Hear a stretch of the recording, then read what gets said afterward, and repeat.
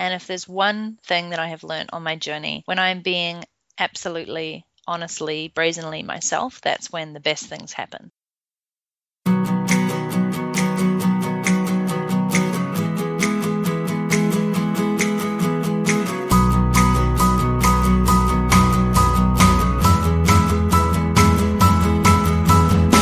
Welcome to A Congruent Life, where we share inspirational stories of authenticity and happiness.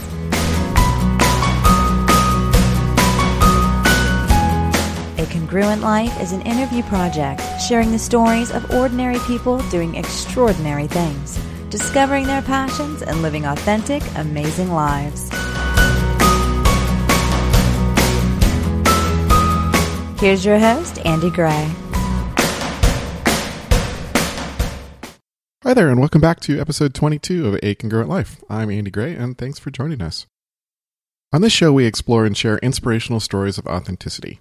Today, we're talking with Natalie Sisson, who recently published a best-selling book called The Suitcase Entrepreneur, about seeking freedom by building a location-independent business. In our conversation, Natalie reflects on her own journey to becoming a nomadic entrepreneur and offers some suggestions for clarifying and prioritizing your own personal values. Natalie is generously offering a free copy of her book to a couple of A Congruent Life listeners. One to someone who shares a link to the episode on Facebook or Twitter, and one to a random member of the mailing list. Here's our conversation. I'm talking today with Natalie Sisson, who is the host of a website called The Suitcase Entrepreneur and the author of a recent book by the same name. Natalie, welcome to A Congruent Life. Thank you so much for having me. I'm excited to be here. So, Natalie, can you maybe just to get started, sort of introduce yourself to our listeners and talk a little bit about what you do? Yeah, definitely. I am a suitcase entrepreneur, so I literally live out of my suitcase. I travel the world, going to new countries and exploring new places. And at the same time, I run my online business, which is really teaching other people how to do the same. So how to build a business they can run from anywhere and a lifestyle that they love. So it's a pretty sweet deal. Can you tell us a little bit, I guess, about your story? How did you get to this place of this kind of lifestyle? Yeah, I'd love to say it was super straightforward. You know how you hear those entrepreneurs who are like, yes, since the age of 6, I knew I wanted to be an entrepreneur. But I actually went through school and through corporate jobs for around 8 years. So straight out of university into my first job, I was working my way up the ranks. And I had a number of really fantastic jobs actually in branding and marketing and business development. But I did notice that I never was able to hold a job for more than, I didn't even make it to 2 years. I was just one of those people who learnt the ins and outs of that. I did my best in the role. I took it as far as I could. And then if I didn't see any room for expansion or moving up the line, then I'd often, quit and go traveling for a little. So I was a little bit of an anomaly like that. A lot of my friends would be like, why'd you leave that great job? And I was like, well, I didn't feel challenged, or the management wasn't great, or I didn't feel I was growing. And when I got to London, England, so I'm originally from New Zealand, I got a fantastic job on paper. Excellent title, heading up a new department. I got to build a new team, and I basically got to go into this organization and help doctors turn into business people, which is pretty cool. But what happened instead was I just got blocked internally by the very people who had hired me to do that job. And it was probably one of the most frustrating years of my life. It was I'm going to say it was an old boys club. They were very backwards, very traditional, and completely wrong for me. And I got sold on the job through the manager that interviewed me, who was great. He was open-minded and he was forward-thinking. But I think he was attracted to me as an employee because I was the same big picture thinker as he was. And he thought, well, maybe Natalie can come in here and rouse these people a bit more. But it was just impossible, and it made me so frustrated. I just got sick and tired of it. It was actually really soul-destroying. So I quit. And I went off to Canada, Vancouver, Canada, to play in the World Ultimate Frisbee Championships, which is something I'm passionate about as a sport. And I thought I'd just figure it out from there. So for people listening going, well, that's great. While I was there, I just attended a ton of networking events and got to know the city. And I met my business partner through a networking event over wine and cheese, and we started up a technology company and produced this application called Fundraiser, which is now, no thanks to me really, the number one fundraising application on Facebook. So I kind of went from this traditional corporate background to this hugely exciting, fast-paced world of startups, and particularly in the technology industry. And how I built something from there is, while I was there, I actually started a blog. And it was called Women's World at the time because I was really fascinated as to why there were only about 3% of women in roles like CEOs and COOs and, heading up these businesses. So I used it as a kind of cathartic tool to talk about my experiences in entrepreneurship, which I was completely new to, the roller coaster ride of the startup world, and then also to start interviewing some of these women and find out how they succeeded and what it took, and strike forward to today. And that is actually exactly when I ended up building a blog, and which turned into my business. So we talk to a lot of people with similar kinds of stories that make some radical change in their lives. And I'm always curious about, how did you know, first of all, that it was time? I mean, you talked about your frustration and the need to do something different, but how did you have sort of that internal sense of, now's the time to make a change, and yes, I can do this? Yeah, it's a great question. I honestly was just pushed to the brink. And it's funny now because if I look back, I view those times as kind of, oh, that was, a really interesting job and it was a great challenge. But if I go back to how I felt in the moment, it was just the day that I wake up and I don't want to go to work is a pretty major day for me. Like, I'm a very positive person. I'm very proactive and very motivated. And I just started waking up in the morning not excited about going into work at all, and really just not willing to push back against people and battle the very people who had hired me. So it became this kind of, I could just see it like this drudge to go to work. And I realized I was pretty much stuck in the rat race. And that's specifically so in London, in the financial area, and also in some of those more traditional organizations. So that to me was a pretty big sign. I had never experienced that in my life. I had always been in jobs that I enjoyed and I felt that I could grow in. And so this was just, I was actually just pretty miserable for me. I noticed my energy levels dropping, a whole lot of stuff. I just got more stressed. I was snapping more. Everything. Life didn't look as rosy. So I think that was the thing that really, I woke up to that and I was like, okay, why am I doing this? I have the absolute freedom and choice to leave this and live life on my own terms. So how were you able to bridge that common gap between somebody else providing you a paycheck and the sense that, you know what, I really can make money in a sort of an independent way, and I can do it online, and I can do it on my own terms, and I can invite all this kind of freedom into my world that I want? I wouldn't say it was easy, but I am pretty determined. So for me, I was like, you either do this now or you do this never. And I think that's the scariest thing for people to kind of get over. They keep putting it off until conditions are perfect, until they have enough savings in the bank, until the right moment appears. And quite honestly, you have to create that moment. So nobody's going to do it for you. Nobody's going to say, here you are, here's your perfect life on a platform. And so I guess I just really thought, I've amassed a lot of skills. I feel more confident in my abilities. I'd been working in our startup as a co-founder for almost 18 months, which is still very short to people who are probably listening to this who have been in roles for 5 years. But I'm like one of those people who sort of accelerates through. And I felt like I had enough of the baseline skills to go out and do it on my own. But in terms of your question about how did I feel about no salary, that was a big, scary thing for me. I'd always been very independent. I'd always been good at saving. I'd always had a decent income coming in. And so to stop that was a very scary moment. And I had a lot of moments where I would be very fearful, and I'd have to push through that fear and go, well, if you go back now, you can always get a job, right? That's the thing. There's always a backup plan, so to speak. You can always turn back to going back to work. You can get friends to help you out if you really need. There's always ways of being able to support yourself. But I was determined to kind of wallow in that fear and that sense of no income coming in for almost 6 months, which was pretty scary, because I thought if I can get through this, then I'm never going to turn back. You know what I mean? Like, if you can get through that and keep going, then you're always going to have that sense of hustle and determination to make life what you want it to be. And I think if people can push through that period, it's pretty amazing what comes out the other side. So that's how I went about it personally. I decided to kind of wallow in that feeling and go, I never want to be in this place of not earning again, and I never want to be relying on other people to bring me in that income. So it was just something that I decided to face. It seems like you're involved in all kinds of things. You're all over the internet and all sorts of different forums and so forth. But it seems like most of your work today is around sort of serving as a coach. Yeah, it's actually, I make money through my blog and my business now in around 4 ways. So yes, I do one-on-one coaching, and all of this is online through Skype. It's pretty neat. I have clients around the world.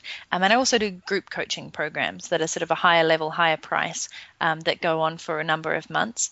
They have digital products and programs that I have created around helping people to build an online business, use social media, use online tools to do that.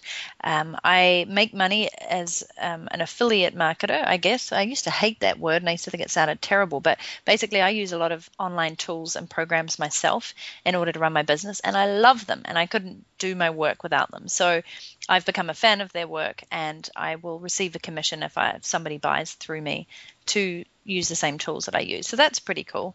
And that's become a pretty lucrative form of revenue over the years, just because I built up all this credibility and trust with my audience, and they know that I wouldn't promote anything I didn't love.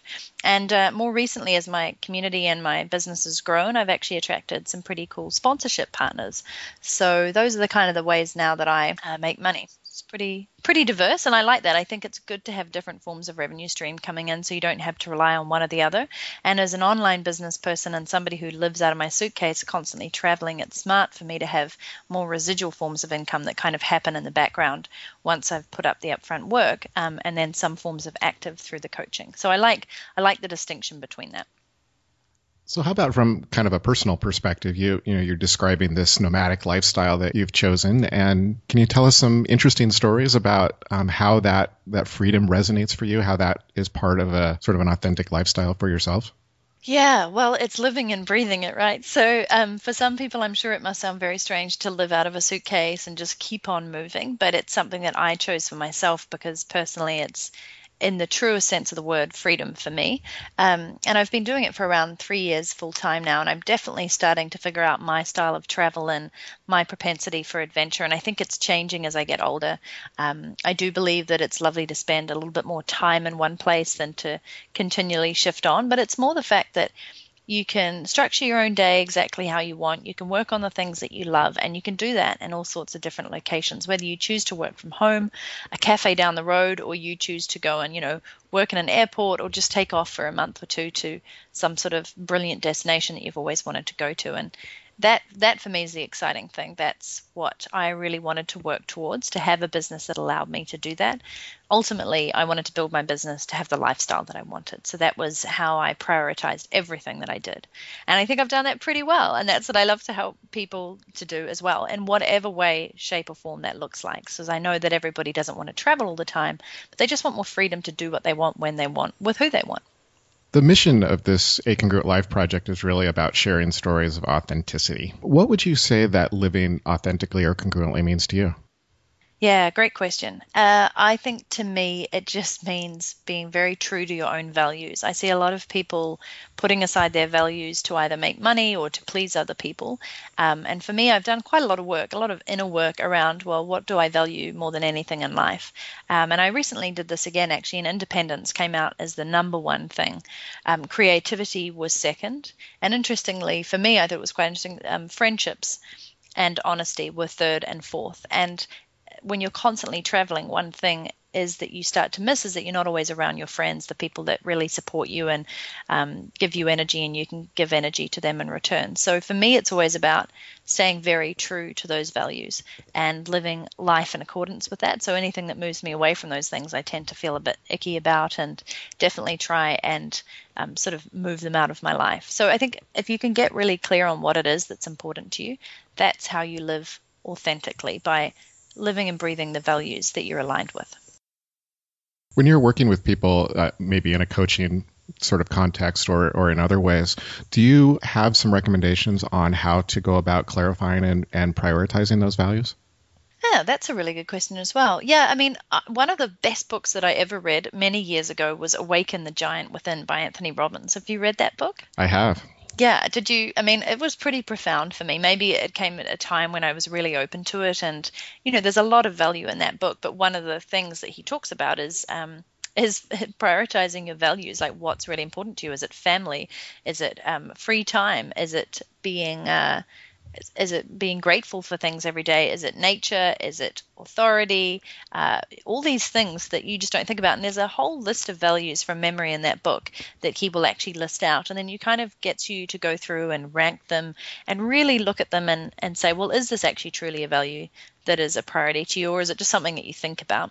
On top of that, I used to ask my friends and family a lot. I'm a big one for asking other people for input and feedback. I really like that kind of community feel. It's how I work with a lot of everything I do on my blog and the products and things that I build. I always get people's input.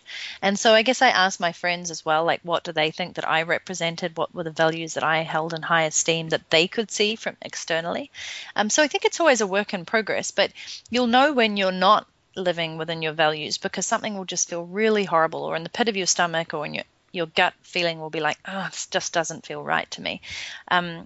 And so it's just really listening into that more, your intuition and just how you generally feel, like what is your body reacting to and your mind when you're doing something that's out of alignment with your values. So I would say Awaken the Giant Within is a great book, and there's quite a few tests and things that you can do online as well. There's another great book, I think it's called Strength Finder 2.0, and it asks you to go through what you think your strengths are. So for me, I have an insatiable appetite for learning, and I really believe that to grow in yourself and to focus on some forms of personal development throughout your life is really, really smart, because it allows you to better understand yourself, and by doing that allows you to understand others and for them to interact more freely with you and get a lot more out of your relationships and your friendships and everything that you do. So I would really recommend for people to do some more work on themselves, because it's something we seem to put aside a lot, I think. We focus on everybody else and other things, but we don't focus on ourselves. It seems like there's some potential tension between the values that you expressed with freedom and this nomadic lifestyle and connection. You listed friendships and relationships as important. You've mentioned that several times now, actually. Have there been some tensions for those in your life? And how do you sort of balance those two things between independence and connection? Yeah, great point you've made there. It's more come to me recently, I think, because as I said, this is sort of 3 years full-time living out of a suitcase, and every time I go to a city or a place, I meet these wonderful people and then I move on. I actually have to say that social media has been a godsend for me, because it really allows me in many ways to stay connected with people from afar. In an instant you can look down a news feed and see on Facebook somebody's had a baby, they've got married, they're traveling, they've just got a new job, they've just been awarded some degree. So it may sound strange, but that's kind of my immediate tool for reaching out and staying in touch with people. I also use Skype video a lot for calls, with connecting with my family every single week, with people in my community, with other entrepreneurs. So I really attempt to use those tools as much as I can, and then whenever I'm in a new city, I make the effort to call on the people that I really want to see. And it's just become more important to me, I guess, as I've become happier in myself and also in the work that I do, to make more time out for those people, to go on retreats, to make special times of the year when you all meet up and you hang out together. And that's a really good thing, because you have to be surrounded with the right people. As you probably know, there's a saying that you are the sum of the 5 people that you hang out with most. And for me, I'm often hanging out with myself and there's not 5 of me. So I have to obviously go around and make sure that I'm still connecting with these people that I find are really important in my life. Did that answer the question? Or? Yeah, it sounds like great advice, whether or not you're traveling and nomadic or not. Some great strategies for staying connected to people that are important to you. Yeah, and a flip side of that is to sort of, this may sound a bit harsh, but is to move people out of your life that are vampires. They're sucking your energy and time. And I think a lot of people, especially when you stay in one place, you tend to sort of keep the same friends for a long time, but you don't often evaluate whether they're still being a great friend to you, and whether you're being a great friend back, and whether they're providing you with the energy and the support that you need, and they're challenging you and stretching you. And, they really make your life better. And I think travel is a wonderful way to see that from a different perspective. And I just wrote about it on the blog today. When you do travel a lot and then you go back home, you often find people seemingly have stood still and they're doing the same old stuff. And sometimes that can be great. And for other times you can kind of come back and go, oh, I feel like I've changed too much. I've grown as a person. I've expanded my mind. And now I don't get on as well with these people, or they don't offer as much to me. So I think it's really good to evaluate your friends and your contacts quite regularly in your network, and make sure that you are definitely surrounding yourself with the right people. Natalie, what would you consider to be some of your notable failures, and what have they taught you? I've had several. Failure, if you can learn from it, is a great thing. Failure for failure's sake is not so much fun. It's never fun to be failing, but I do think that it means you are at least pushing yourself and stretching those boundaries. And a lot more people fail than we make out. So what I would consider some of my Well, one of my great failures was probably my second ever product launch. And for me, that was pretty critical at the time. I just moved to Argentina. So I moved away from my entire network in Vancouver that I'd spent years building. I decided to take my business on the road as a test. And I decided to also launch a product within 2 weeks of arriving in a completely new country that spoke a totally different language. And the launch just was really stressful. I felt very isolated and alone because I didn't know many people there. I didn't know the language as well as I thought. And the internet wasn't great. And so all these factors kind of built up to make it pretty stressful on top of a launch, which is many moving parts and is quite an undertaking. And I remember I thought it was probably one of my better launches yet. I'd done a great video. I'd really taken time to put in great design, excellent content, market it well, or so I thought. And I launched it to the world, and within 24 hours, I think I'd made one sale. And I just remember crying, actually. I think I just cried and plonked myself down on the bed, and I was like, I can't do this anymore. Like, by that stage, I'd maybe been running my online business for about 7 or 8 months, but ultimately I'd really just been building community for 5 or 6 of those and then expecting to launch a product and do well. And it was really just failure within my own head, because that product actually went on to become a really great selling product. And I just was wanting instantaneous gratification, I guess, that I'd done the right thing. And that's not how it always works. So over time, over the next couple of days, more sales came in and I got great feedback. But in that moment, I felt like the biggest failure in the world. And so I've learned as an entrepreneur, especially as a solo entrepreneur, even though I have a team now, I didn't back then, you really have to celebrate anything, just getting anything off the ground. Making one sale is really exciting, especially when you're starting out, and to not be so hard on yourself. I think ultimately people who are in business for themselves have very high expectations of what they want to achieve. And sometimes those are completely possible, but other times there's a number of factors that you aren't in control of. So I still have very high expectations of myself and others, but I've learned to celebrate the wins and the losses. And I've learned to have, when I launch anything or do anything that's big and scary, I generally tend to have 3 goals aligned to it. So must get, I'd be happy with that result, and this would be blowing it out of the water.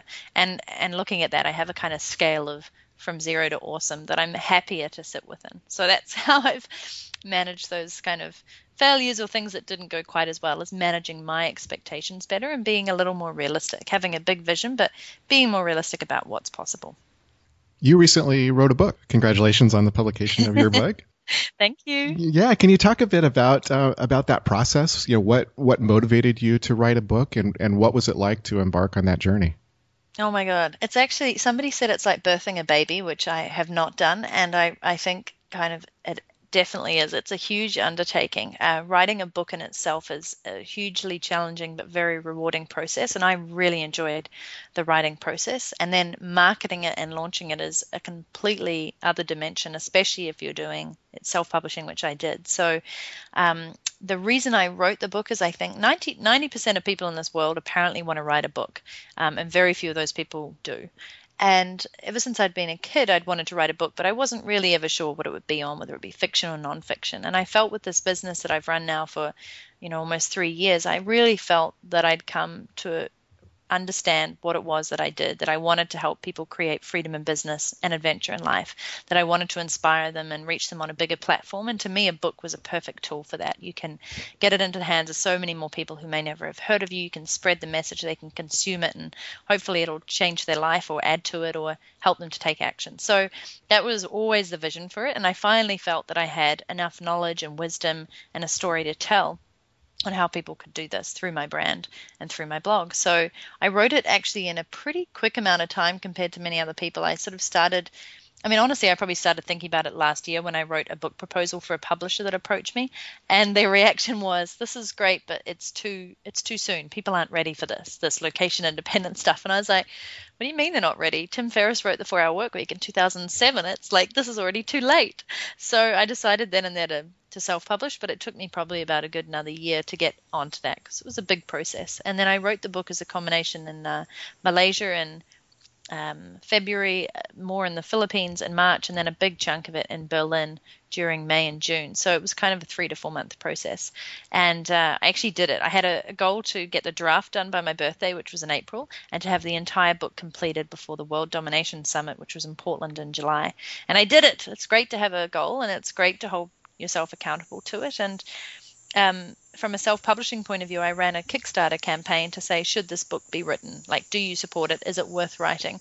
And I had it 121% funded. I had close to 200 backers say, yep, write this book and we're going to invest in it. So that was kind of my celebration to myself, was these people have stepped up to support it.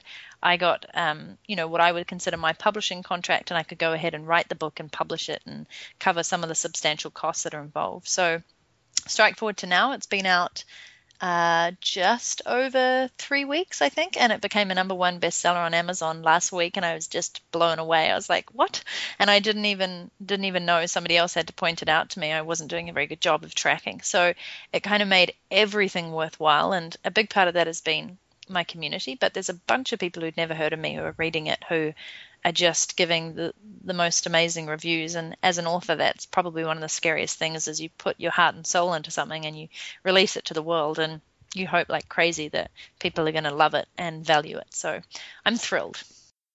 Well, congratulations. That's a pretty amazing success. How are you reaching the folks that haven't heard of you? You have this new platform now. You have quite an online community, but there are a lot of people, as you mentioned, outside of that community who are starting to discover you now through this book. How are you reaching those folks?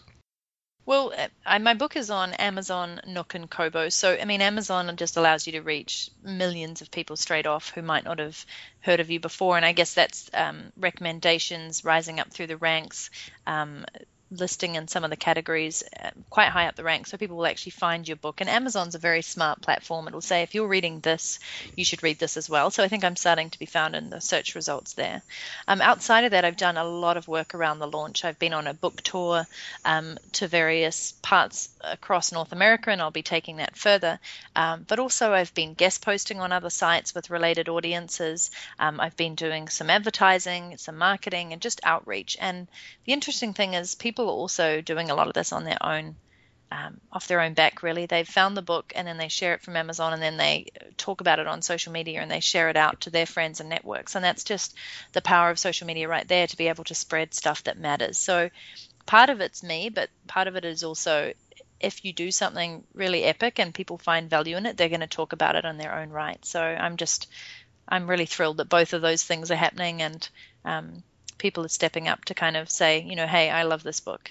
And I get daily messages and Facebook posts and tweets, and it's quite incredible. So I'm just trying to keep track of all that and make a note of it and consume it, and also share it as well. Because social proof is obviously really important. It's not me. It's about who can I help, and who am I serving, basically. And if those people are helping me to get that message out, it's a pretty beautiful thing. You had a pretty successful experience running a Kickstarter campaign to get this project underway, this book project underway. What was your experience with pursuing financing, essentially, through Kickstarter? And is this something that you would recommend for others? Yeah, I really liked it. I ended up writing a book about it, how to crowdfund your dream on Kickstarter, because as a platform, it's probably one of the biggest. And I think it's excellent for people who have a project that's worthy of doing that. Books are good, art projects, etc. Even people who are creating new games. So it's always about something that the public are going to love, or it's going to be useful and valuable for them. But there are over 500 crowdfunding sites. It's pretty crazy. And a lot of those are specific to certain areas. So, some of them are just great for startups, and others are great for artists, and others are great for musicians. I think the whole crowdfunding platform itself is pretty special, and it's allowed a lot of people who never could have got access to any kind of funding before the opportunity and the tools to do it through the community. So I'm sure most people know what crowdfunding is, but that's exactly what it is. You say, here's this thing that I'd love to produce, and I need some money or support to do that. And if you pledge, then you actually kind of buy into this idea, and they get rewards out of it. They get a piece of the company or whatever is produced. So for people who backed my Kickstarter, they got obviously a copy of my book, whether it was digital or paperback. They might get an autographed copy. They might get the audio book. Some people got to be on the editorial team. Some people got a mention in the book. Then there were sponsors of the book tour, and it's just really neat. So yeah, I think it's a hugely important tool. I don't think it's going to be around in the same format for that much longer. I feel it's getting a little saturated and people are going to have to be a lot smarter about how they use it. But the ultimate way to succeed in it is it does help to have a community, even if it's a smaller one, a community to get started and help you spread the word.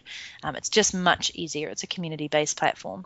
You do have to have some sort of savvy at marketing. You have to understand that you can't just launch it and expect it to go really well. You have to keep reminding people about it. You have to keep being in front of people. You have to talk about it all the time. You have to talk about the message and the vision that you have for it, and help people to spread the word, make it as easy as possible for them with click to tweet or Facebook posts and copy and paste stuff.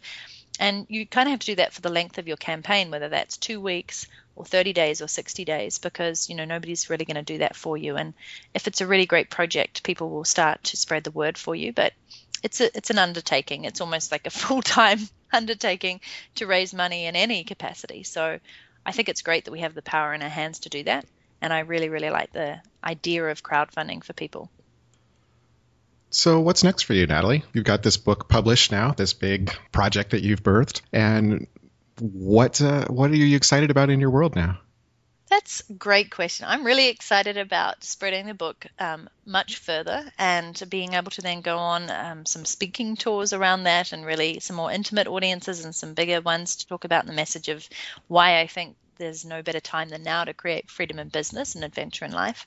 And later this year and into early new year, I'm going to be creating my first flagship program, which is going to encompass all the digital guides and programs that I have and really create a very strong community of freedom seekers. So that's my next step. I haven't announced it to anybody, so you're hearing it first right here, but that's my vision, is to have one overarching program and community that people will come to know the Suitcase Entrepreneur for, and create this kind of community around the world of people who can reach out to each other and help each other to build their online businesses and also the lifestyles that they love. So I'm really excited about pulling everything that I've worked together over the last 3 years into something all-encompassing and building a movement from that.